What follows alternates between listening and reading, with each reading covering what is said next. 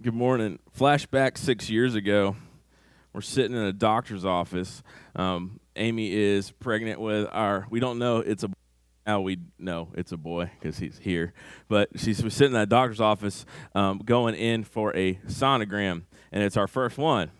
And the doctor begins to do the thing, and he goes, well, it's actually the midwife, and the midwife looks at us and goes, oh, I need to go get the doctor. And you're like, as a first-time parent, like, Dad, I was like, what? What are you, why? It's like, I think there might be 2 babies. And I hit the wall and began to slide down. I was glad we were having the first, but 2? Oh, man. Like, you immediately, as a dad, you start thinking college. I start thinking I'll never sleep again. I started thinking I'm going to lose all of my hair, not just some of it. It's going to happen.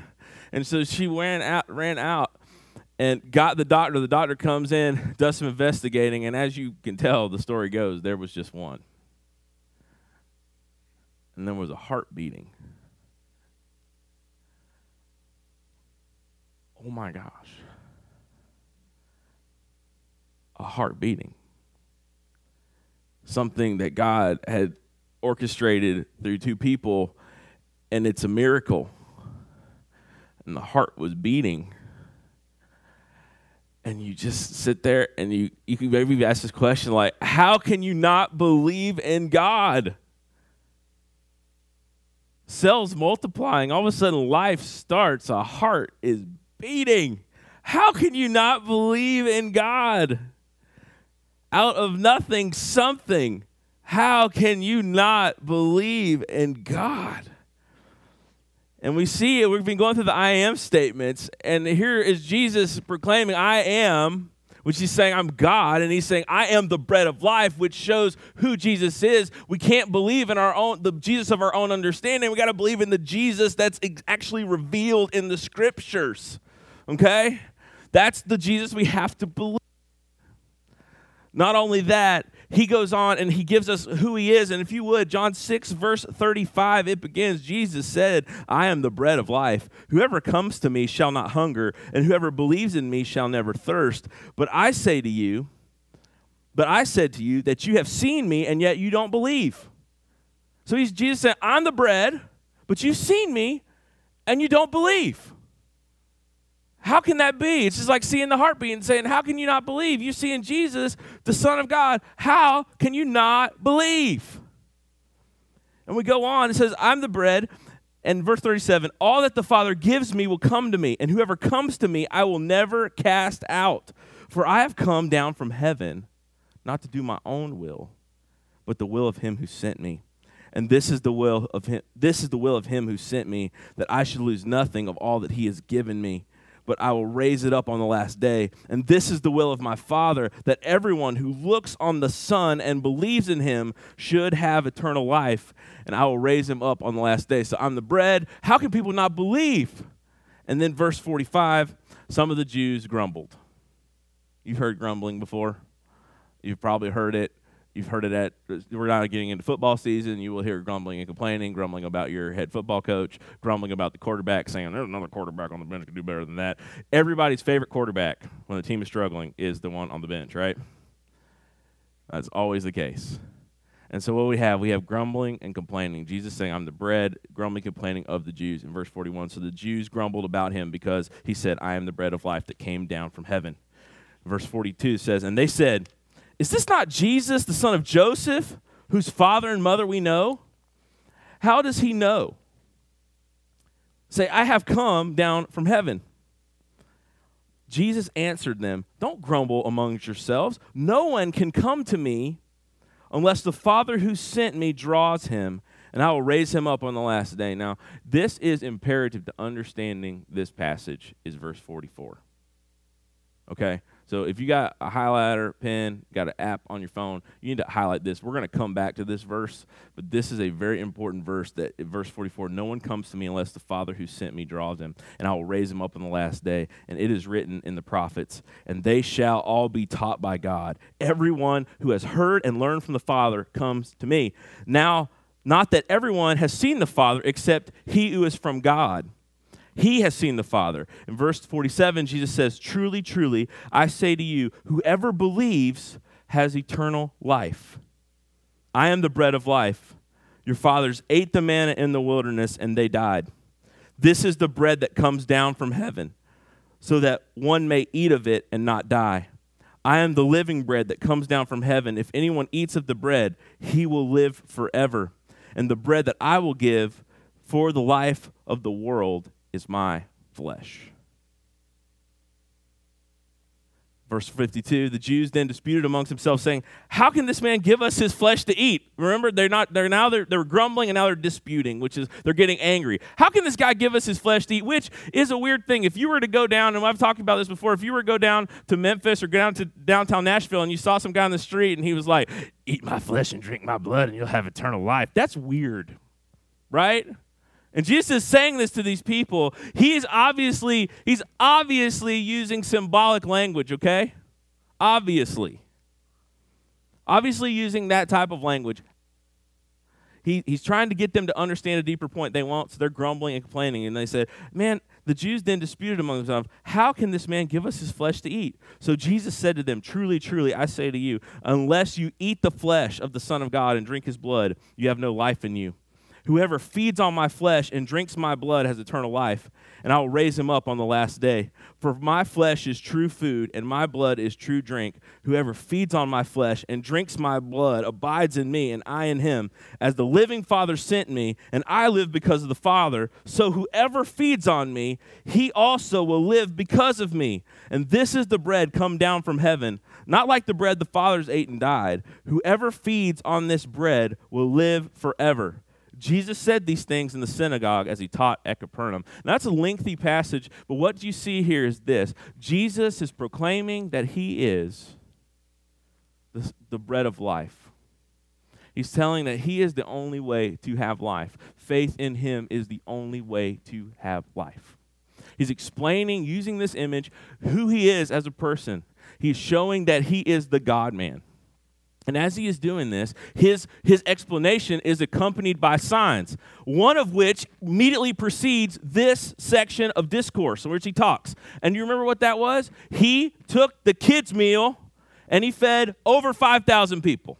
Okay? And remember, when we think about the miracles of Jesus, this is not like some kind of sleight of hand, okay? It's not like, behold the amazing Jesus. He's not auditioning for a Vegas-style magic show. This is a fulfillment of prophecy and a show of power to display who he is.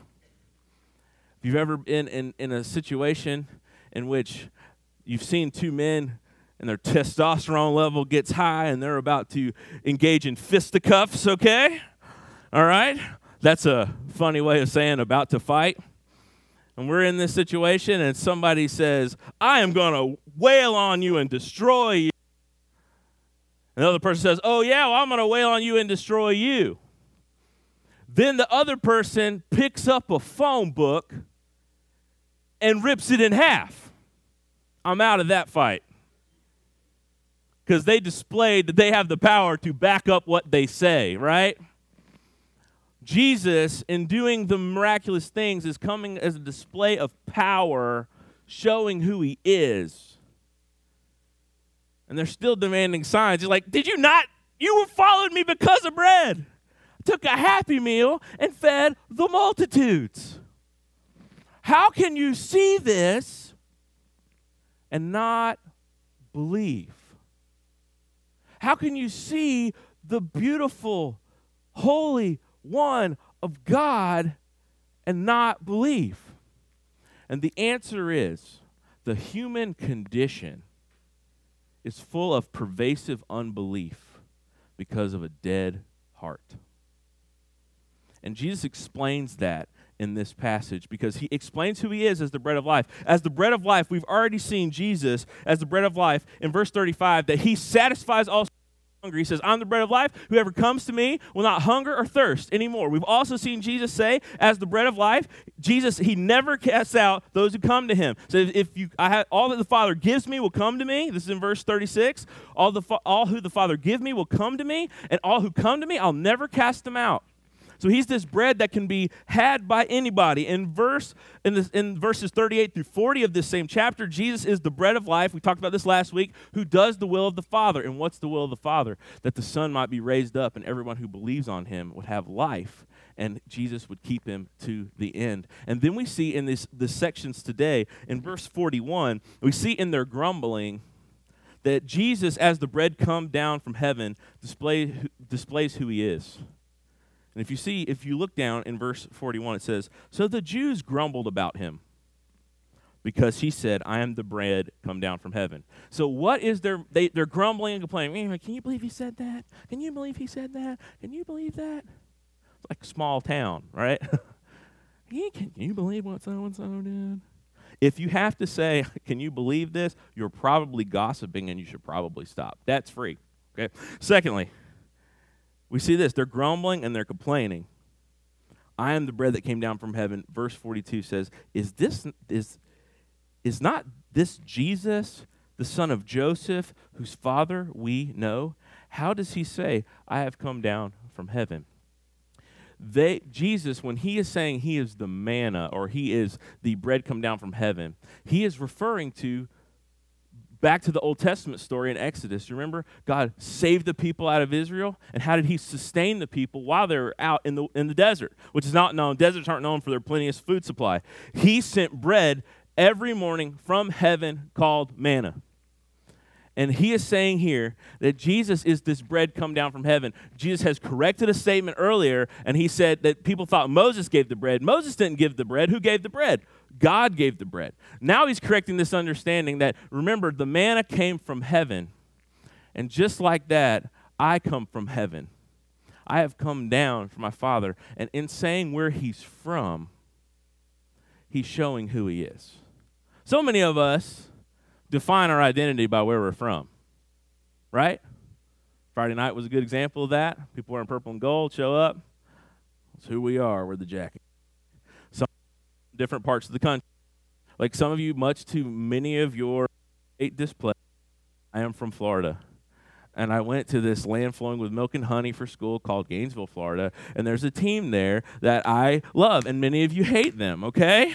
And some of you right now just want to hit me, and I understand that, okay?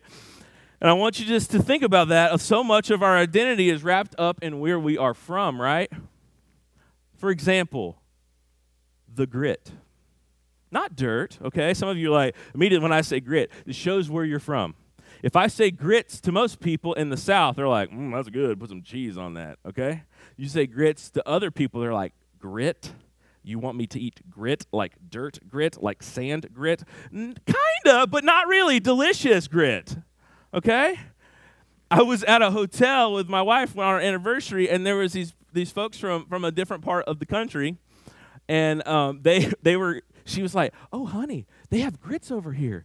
It's like cream of wheat. You should go. This dude was about to put fruit and all sorts of stuff in his grits, and I had to stop it. Amy's like, just mind your own business, Matt. But I have this thing when I walk in places, I got to be in somebody else's. And I'm overhearing everything.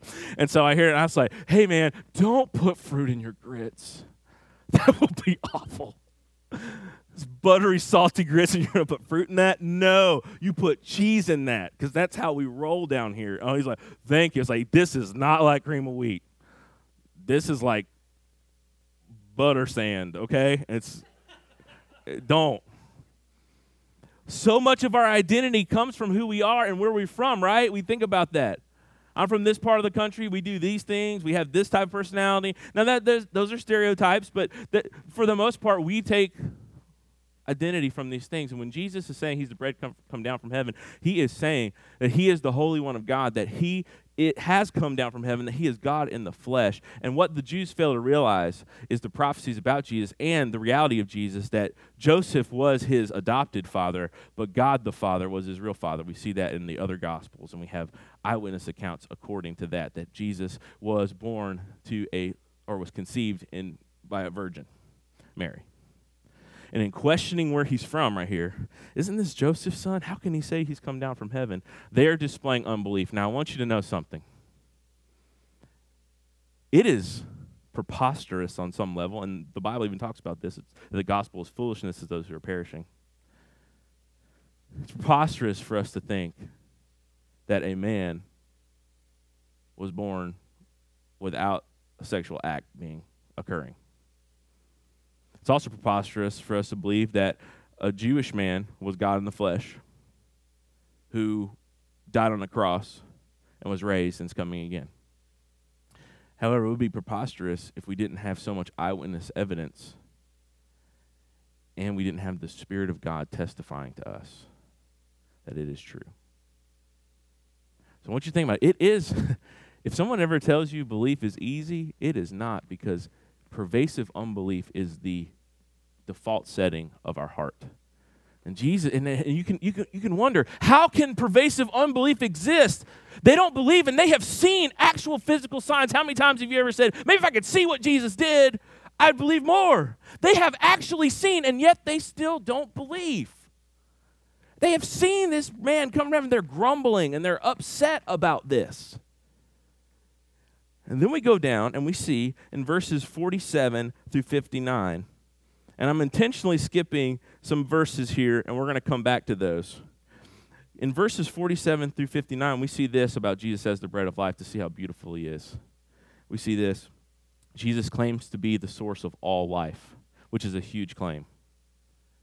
A huge claim by a person who is walking around in flesh, that he is the source of all life.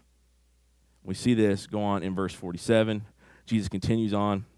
He says, truly, truly, which is getting your attention. Hey, amen, amen. Listen, listen. This is true. I say to you, whoever believes in me has eternal life. Like, your life will not expire. And then it goes on and says, I am the bread of life. So eternal life is related to the fact that he is the bread of life. Then verse 49, your fathers ate the manna in the wilderness and they died. They didn't die immediately. Why didn't they die immediately? Because they had things to eat and water to drink that came out of rocks. But eventually they died, right? Just like every person everywhere dies. Mortality rate is certain, 100%. We like to write songs that will be forever young. Go just listen to pop radio. We like to write songs that we're going to be young forever. We like to write songs that we're going to live forever, and we like to act like we're going to live forever, but the facts are death is certain. Physical death is certain. And Jesus comes and he says another preposterous thing, that he says that I'm the bread.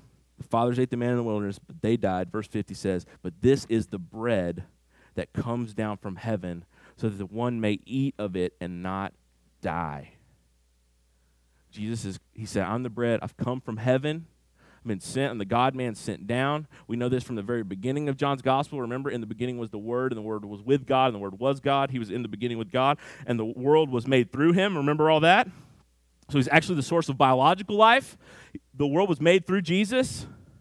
Secondly, we see he's the source of eternal life, that if you come to him, even though you physically die, if you come to him, he's saying there's life eternally. And then it goes on, he says in verse 51, I'm the living bread that came down from heaven. Now, the idea of living bread is obvious. This shows us again, he is using figurative language because the thought of living bread is scary.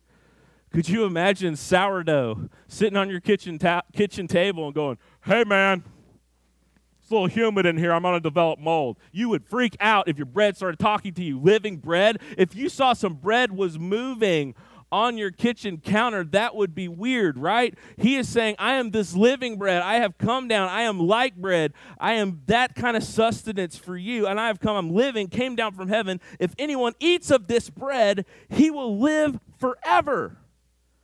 And the bread that I will give for the life of the world is my flesh. The bread that comes that we must eat is Jesus' flesh.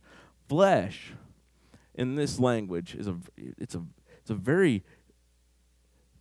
visceral word. It's a word that has a lot of physical elements to it. When you think of flesh, it's a meaty part of your body. He's going to eat my flesh. And then what he talks about chewing his flesh, which is a weird image. And again, this is a hard saying. Displayed by power that he's true because he's doing all these signs and wonders, showing he's true, but he's saying some really hard stuff. In verse 52, it says, "And the Jews then disputed amongst themselves, saying, 'How can this man give us his flesh to eat?'" And I think a lot of us kind of do the same thing. Like, if somebody on the street, again, think about it, "Would you eat my flesh and you can have life?" You'd be like, "Peace, I don't want any part of you. You're roadrunner in that thing and you're out of there. Cloud of dust. The person's a weirdo." Remember, Jesus come with signs and wonders. He's showing this, and he's talking about spiritual truth. The Jews, they disputed, how can this man give us his flesh to eat? Which to a certain extent we can understand why they're so upset about this. In verse 53, so Jesus said to them, again, he wants to get their attention, "Truly, truly, I say to you, unless you eat the flesh of the Son of Man and drink his blood, you have no life in you." So he goes from bread to eating flesh and now drinking blood. It's getting progressively strange. More and more strange. Stranger. There's the one. He goes on and he says, "Whoever feeds on my flesh and drinks my blood has eternal life, and I will raise him up on the last day. For my flesh is true food, and my blood is true drink. Whoever feeds on my flesh and drinks my blood abides in me, and I in him. As the living Father sent me, I live because of the Father. So whoever feeds on me, he also will live because of me." Jesus is making it abundantly clear to come to him, to believe in him, and believing here is also seen as eating his flesh, which shows that this is some true belief here. That is the way to life. There is no other way to life, spiritual life, and eternal life than Jesus. And he's given the example of what happened in the wilderness, that unless the Israelites had something to eat, some bread to eat, they were going to perish out in the desert. So they had to have this bread to eat. And if it didn't come every day from God, they were going to starve to death. But God gave them enough nourishment so that they might live. But Jesus is greater than that manna that was in the wilderness. Because the people who ate the manna in the Old Testament that came down every day, the bread that came down every day, they ate it and stayed alive for a while, but eventually they died. Jesus, in coming and saying he's the bread of life, he is saying, I am better than that manna. I am bread come down from heaven, which is a living bread from God, God in the flesh.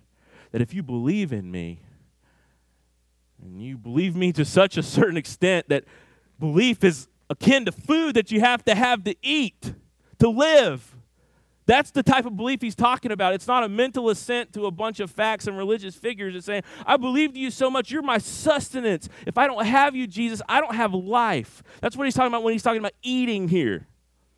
If that's not the case, I don't have spiritual, spiritual, or eternal life if I don't have Jesus. So I want you to, something I posted to you the other day, for most of us, bread is the add-on to the meal. You sit down at a Mexican restaurant, they bring you tortilla chips, which is essentially some type of bread fried, okay? And we all like fried bread. And if you don't think you like fried bread, go to Krispy Kreme. That is fried bread covered in glaze. That is what we like, okay? It's good, okay? It's not good for you, but it's good to you. We go down to a Mexican restaurant, what do? They sit down, chips and salsa, that's bread and a form of bread right there. Go to another restaurant, you go to Logan's, you go to some other ones, what are they going to do? Would you like some bread? Most people don't turn it down, but it's not the main course. But in a society like this was the way to be sustained, and I want to be very clear that Jesus is claiming exclusivity. He is the only way. You can't have Jesus in anything else. It's only Jesus to have life. That is a very uncomfortable statement for our culture because it wants to say there are many ways to be okay, and how dare you speak into my truth. I am proposing to you that Jesus said there is no other truth but me. So the idea of find my truth, that is preposterous. He is this beautiful God-man come to the earth to provide for us, to fulfill all of our longings, to be our source of life. And he shows by coming from heaven, just like the manna, that he is from God. There is no one greater, no one better. And he is showing this with signs and wonders. But a question persists. Why? How could people not believe in this beautiful Jesus who's performing these signs and wonders? Certainly you would think he's backing up what he's saying. He's saying, I'm God. Let me show you. I make bread out of nothing. I can take this and multiply it to feed thousands. He turned water into wine. He brought life out of nothing. He's done all of these different miracles. He's made blind people see. He's done all of these things to show he is this. But yet they don't believe. And they saw it like with their eyes in physical time. They don't believe. How can they go on with unbelief? And this passage answers that question for us, how they can go on in unbelief. If you would, go back to that section I told you that we need to look at, which is verse 43 of John 6. Remember? They're grumbling, right? And complaining. And Jesus says, do not grumble amongst yourselves. They don't believe. They've seen the signs. They've heard his testimony. They don't believe. And Jesus says to them in verse 43, do not grumble amongst yourselves. No one can come to me unless the Father who sent me draws him, and I will raise him up on the last day. It is written in the prophets that they will all be taught by God. Everyone who has heard and learned from the Father comes to me. Not that anyone has seen the Father except he who is from God. He has seen the Father.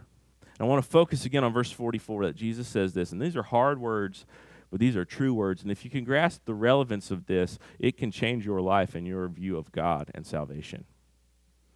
No one can come to me unless the Father who sent me draws me. One of the arguments against Jesus being the Messiah would be, well, then why doesn't all the people of Israel believe? And the answer can be seen in several passages of Scripture, especially this one, but go back to John chapter 3. John chapter 3, what is the verse in John chapter 3 that everybody puts on signs and everything? Don't listen, I can't hear you up here. It's like, is this for God so loved the world? Okay, come on, let me hear it. Come on. Who's got it?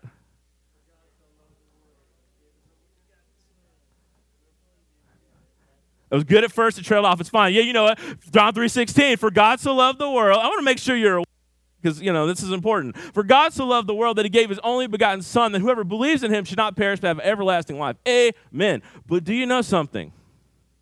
That passage is preceded by a man who knows the Scriptures named Nicodemus coming to Jesus completely confused about his life. And he approaches him, and he says, what must I do to see the kingdom of God? And Jesus says, you have to be born again. And he is totally and utterly dumbfounded by that because he's taking this overly literally. And he goes, do you mean, and this is in the Bible, okay? Do you mean that I need to crawl back into my mother and literally be born again? Praise God, that is not what Jesus meant. Not what he meant at all. And he says, how do you not understand this? And he's speaking to a larger spiritual truth, that the main problem with humanity is not that we're bad, it's that we're dead.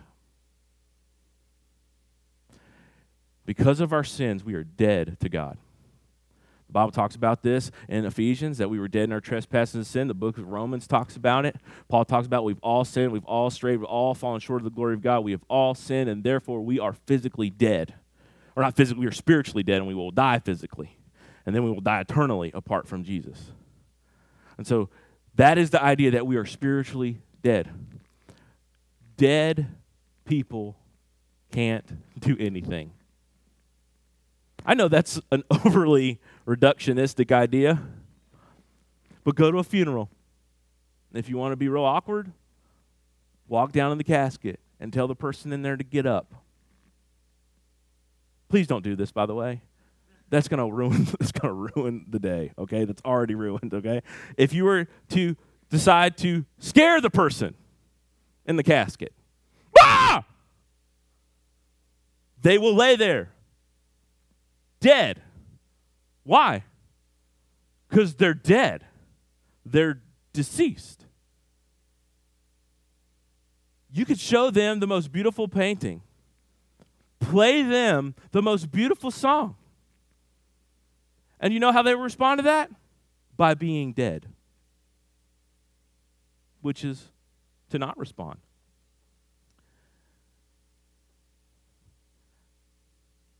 And that is the nature of our spiritual condition, and it has this symptom of pervasive unbelief.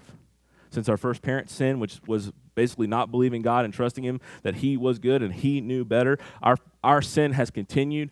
Spiritual death has gone on for all of Adam's children, and we are in sin and death apart from Him, and we have no spiritual means to believe on our own. That's why Jesus said you must be born again to see the kingdom. And that's why He says here, these people are grumbling, complaining, and there's unbelief all around, and he's not taken back or surprised by unbelief.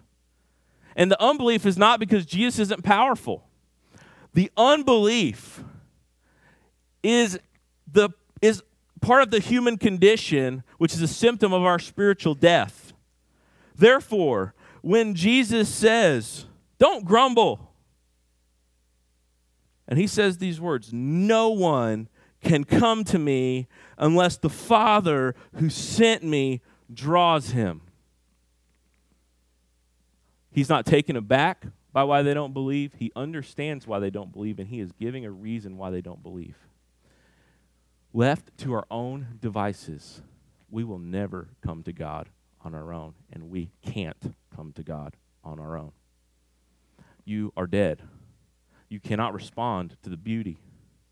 The answer to that question, when I saw the heartbeat of my son for the first time, the answer to that question is, how can you not believe in God? Is because I'm dead in my sins. People are dead in their sins, and it takes the very God who made them to open their hearts and minds and make them new again to live. And so Jesus says, no one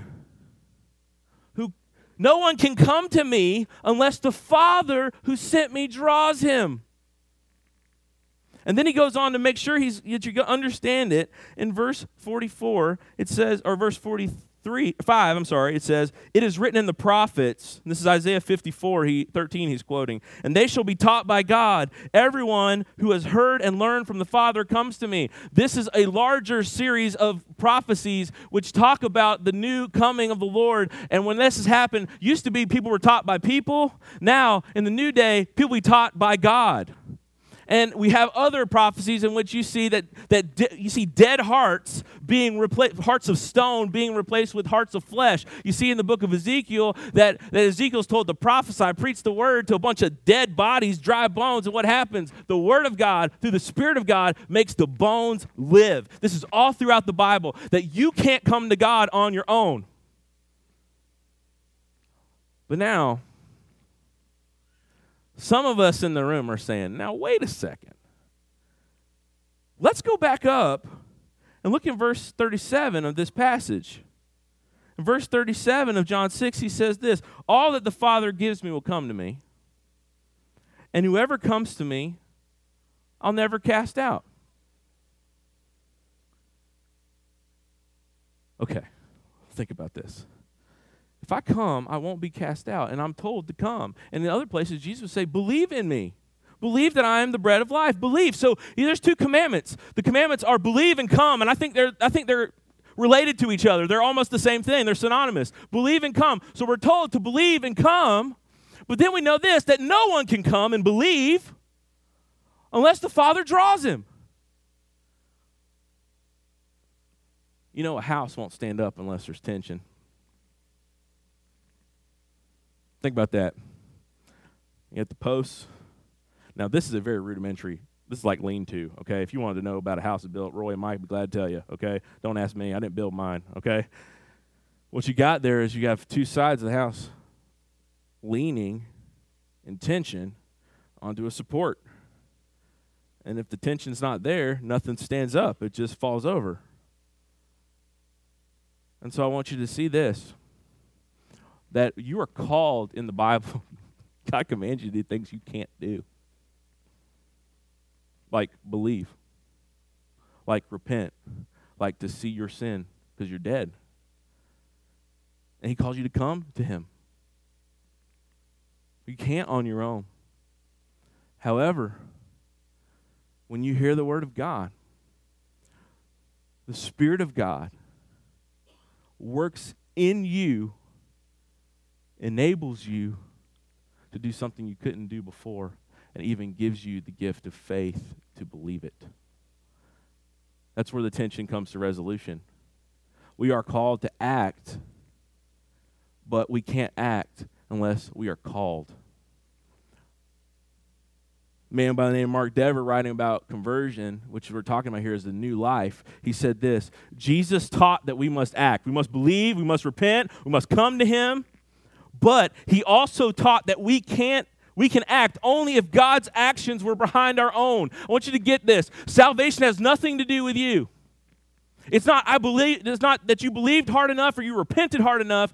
The very believing and repenting is all the work of God. God does all the work of salvation, so we could get none of the credit. In fact, if you go to Ephesians chapter 2, verse 8, what does it say? For by grace you have been saved through faith. This is not of yourself. It's a gift of God. Apart from works, lest any man should boast. So even the faith by which we receive salvation, and even the repentance and conviction that comes to us, is not our own doing. It is all from God. Oh my goodness. Do you see that salvation is of God? If you've come to him, it's nothing that you've ever done. It's not because you were good. It's not because he saw that you would believe. It's because he set his affections on you and saw you in your deadness. And he, through his word, he made you alive and even gave you the way to receive salvation, which was faith. I want you to say that no one can come to me unless the Father who sent me draw him, and all who come will never cast out. This tension is not really tension. It's just understanding that we are so dead that we can't come to God on our own. But now I want you to know something. Unbelief is all around us. And unbelief is all in this passage. If you go back up to John chapter 25 and 26, remember the people are looking for him, the crowd, and they find him, and what do they want from Jesus? Me need food. I saw a lady at Chick-fil-A the other day walk up to her son through the glass, and this is all she did. She was like, okay, which I took to mean you want something to eat, okay? I understood that, all right? And I was kind of watching it. People probably are like, this guy's creepy. He's like watching and hearing our conversations. I probably am, okay? Pray for me, all right? So there was this situation that's like, I need to eat. And that's what these people were doing. They were like, yeah, get through your talking. Come up for a bit more bread. And Jesus tells them, your desires are low and base, and that is one of the ways unbelief is seen in our world. And we have those things. We see the crowd, one of the groups here, they didn't believe because, in essence, they were aloof to God. They didn't care, and they only were interested in God as what he could give them and how he could provide for them. And their desires were really base. We see the Jews, for example. Remember in these passages, they're grumbling, complaining, disputing, getting upset and agitated at Jesus. Like, how can he say he came down from heaven? How can he say, give us his flesh to eat?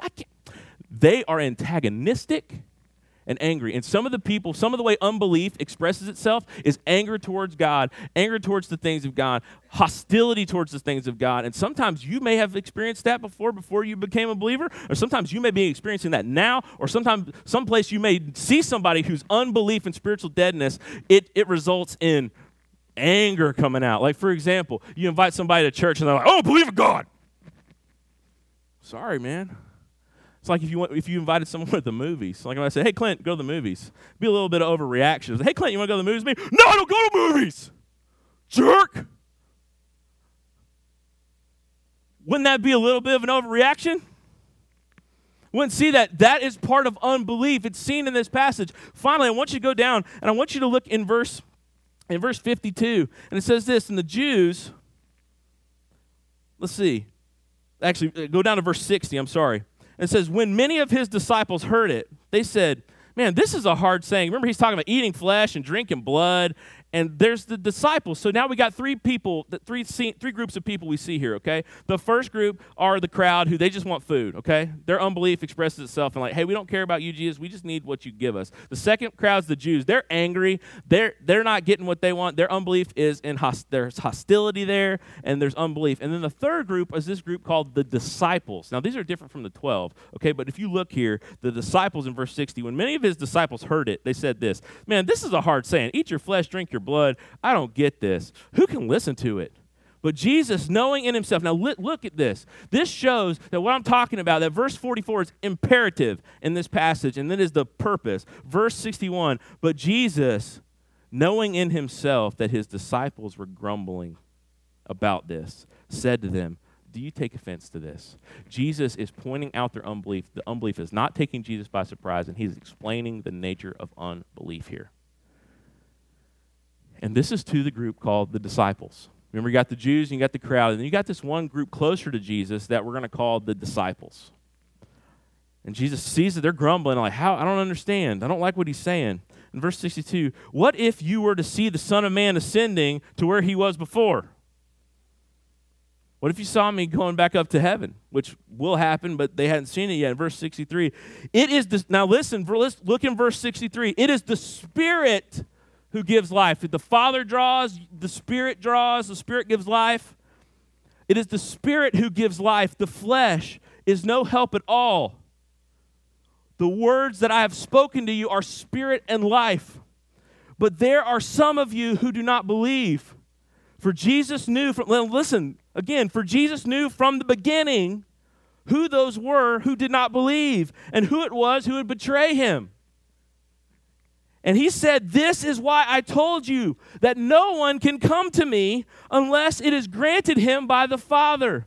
I hear this a lot of times. How can people not believe? How can people not believe? Because they're dead. And the only reason you believe is not because you're a better person. It's not because you're smarter. It's not because you're more holy. It's not for any other reason except for God set his affections on you. You heard the gospel. He drew you to himself. He made you alive, and he even gave you the faith and the conviction to receive. It is all of God. All of it. We don't contribute one single bit to our salvation. Unbelief should not take us by surprise. In fact, belief should take us by surprise. And what happens with these people? Verse 66 says, after this, many of his disciples turned away and walked no longer with him. Now, they are called disciples. Do you know what that means? They are signified with the people who are following him, and this is one of the most dangerous forms of unbelief. The most dangerous form of belief, I think, is the person who claims to be a disciple, yet is not been born again. The disciple is interested. They're interested. They show up. They listen to the teachings of Jesus. They like Jesus. They're even on board with it. They would even somewhat be devoted to Jesus because they're following him around, and they would be devoted enough to be called disciple, okay, which means follower, okay? Not only that, they want, but here's their problem. Here's their greatest problem is they want faith on their own terms.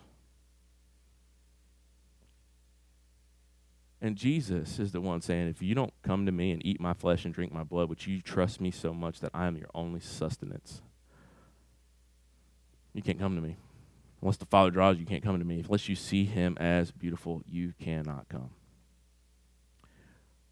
And you have not come. This is so dangerous because there's so many people, and if this is you, I hope you understand that this is a place with open doors, and we want you to come, okay? We want anybody and everybody to come. We have people that have been coming for years, and I don't know where they stand with Christ, but I want you to know this. If you're thinking that you are saved just because you give a head nod, just because you affirm that Jesus, all the facts about Jesus, if you aren't devoted to him and following him, you are not regenerate. That means you're not alive. You have not been granted the new life, because to come to Jesus and to believe in Jesus is to receive him and eat his flesh like it is your only source of life. And I say this with you, the most dangerous place you could be is interested and even semi-devoted to Jesus, but not really loving him, because the disciples thought they were okay until Jesus said, you have to come to me and eat my flesh. And they were like, okay, this was cool. I liked you being the Messiah. I liked you feeding us. I even liked most of your teachings. I thought it was really good. I even liked how you stick it to the Jews of the day. You were sticking it to the man. I like that, Jesus. But then you say stuff like this. I can't handle that. So they leave. He's going to say worse stuff than this, like, unless you take up your cross and follow me, you have no place with me. He would tell people, hey, Jesus, I'll follow you, but first let me go bury my... Get that. Follow me. That's harsh. My Jesus wouldn't say that. My Jesus wouldn't say that. He would say, okay, go bury your father, watch a Care Bears video, and come back to me. Okay? The problem with that is that's the Jesus of your own understanding, and that and a quarter couldn't buy you like an 1/8% of a cup of coffee at Starbucks. It's worth zilch. Now, I want to show you this at the very end. The fact that we can't contribute anything to our salvation is seen in the belief of the 12 minus the 1, Judas. In verse 67, so Jesus said to the 12, do you want to go away as well? Do you want to leave? These folks just left. Jews are mad. Crowd didn't get their food. They're not happy. The disciples who are walking around, they can't stand what I'm saying. Or you want to leave too? The 12. In verse 68, Simon Peter answered him, Lord, to whom shall we go? You have the words of eternal life. The new birth and knowing that we can't contribute anything to our salvation produces allegiance to Jesus because we know he is the bread, the only way to have life. And there is no other game in town. There's not competing saviors. He is it.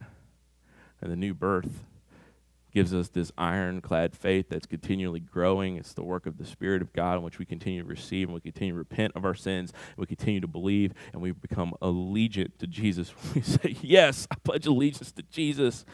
I'll live for you. I'll die for you. I'll take whatever you want. You can send cancer my way. It's for your glory. You can send distress my way. It's okay. I know you're working all things for my good. You can send good my way. I know I'm not going to idolize it. You know why? Because all good gifts come from you, and they point back to you, and you are my Lord. And if you had me give it up all today, I would, because I pledge allegiance to Jesus. And so that's what he says here. Peter, and we know another situation. Remember, they were at Caesarea Philippi, and Jesus asked, who do people say that I am? And Jesus says, you're the Christ, the Son of the living God. What does Jesus say? Way to go. You're real smart. Way to figure that out on your own. What does he say? No, flesh and blood has not revealed this to you, but my Father has revealed this to you, Peter. I want you to see if you believe it's because Jesus has sought you out, or God has sought you out and made you alive by the Spirit of God. It's nothing you could do. You don't add a thing to your salvation, and therefore he deserves all the allegiance because he's the only way, and it's a product of God if that's the case. Not only that, it results in not just allegiance but adoration, and we see this here. He says, Simon Peter answered him, Lord, to whom shall we go? You have the words of eternal life. In verse 69, we continue. He says, and we believed and have come to know that you are the Holy One of God. The Holy One of God is an expression of worship. And here's what understanding that your salvation is not your own does. It makes us supremely allegiant to Jesus, and it wells up with us a gratitude and an adoration that we can't suppress for long periods of time. Now, there'll be times where it's hard to praise God in the deep, dark moments and the dark nights of the soul, but power of the Spirit and our new life and the Spirit coursing in us and remembering the truths of God will result in adoration. I think about this song that we sing regularly, and one of my favorite songs that we sing. The verse goes, I once was lost in darkest night, yet thought I knew the way. The sin that promised joy and life had led me to the grave. I had no hope that you would own a rebel to your will, and if you had not loved me first, I would refuse you still. And then the chorus explodes with hallelujah. All I have is Christ. Hallelujah. Jesus is my life. And I will tell you something. We sang another song at camp this year that with the youth that it said this. It said, Christ is enough for me. Christ is enough for me over and over again. And I think I freaked our students out because we got to that. I never heard this song before. And that song came on, or the band started playing it, and they got to the chorus, and something just in the gut level up at me, like the sob was coming. And it just kind of moved up, and it got it right here, and then it exploded. And there's a 33-year-old man just wailing, weeping at the worship service is not cool, okay? I couldn't contain it. I couldn't explain it. I mean, it was just like the fact that he was everything to me and that he is enough, and just proclaiming that just welled up in my soul. And it came out in this, it wasn't like crying, like, I'm so sad about this. I'm like, oh, how could you choose me? I am nothing. And all I really have is you. And we like to think we have other things. We like to think we have our health. That could be taken away. We like to think we have our family. That could go away. We like to think we have this or that. And I want you to know something, that if you have Christ, you may have nothing and have everything. And I want you to know this. This is controversial. It's biblical, but it's controversial. You don't add anything to your salvation. It's nothing that you could do. It's not because you believed enough. It's not because you were believing in the future and he chose you that way. It's just because of his great grace. And if you come to him by faith, it's all his doing. Now, we really have to act. We really have to believe. We really have to repent. So we're not passive in this, but it's all the work of God. And this gives us allegiance. I pledge allegiance to Jesus, and this gives us adoration. Hallelujah. All I have is Christ. Hallelujah. Jesus is my life. At this point, Clint's going to come up. We're going to ask our team to come forward to do communion. And as we do that, as we pass out communion, I want you to think about this. I want some of you who may not be followers of Jesus to think about who Christ is, and I implore you to repent and believe. And if you can, it's because of his work in you. Secondly, many of us, we just need to sit here and look at these elements that represent the body and the blood of Christ, and we just need to sit here with hearts of gratitude and hearts that are ready to proclaim our allegiance to Jesus yet again.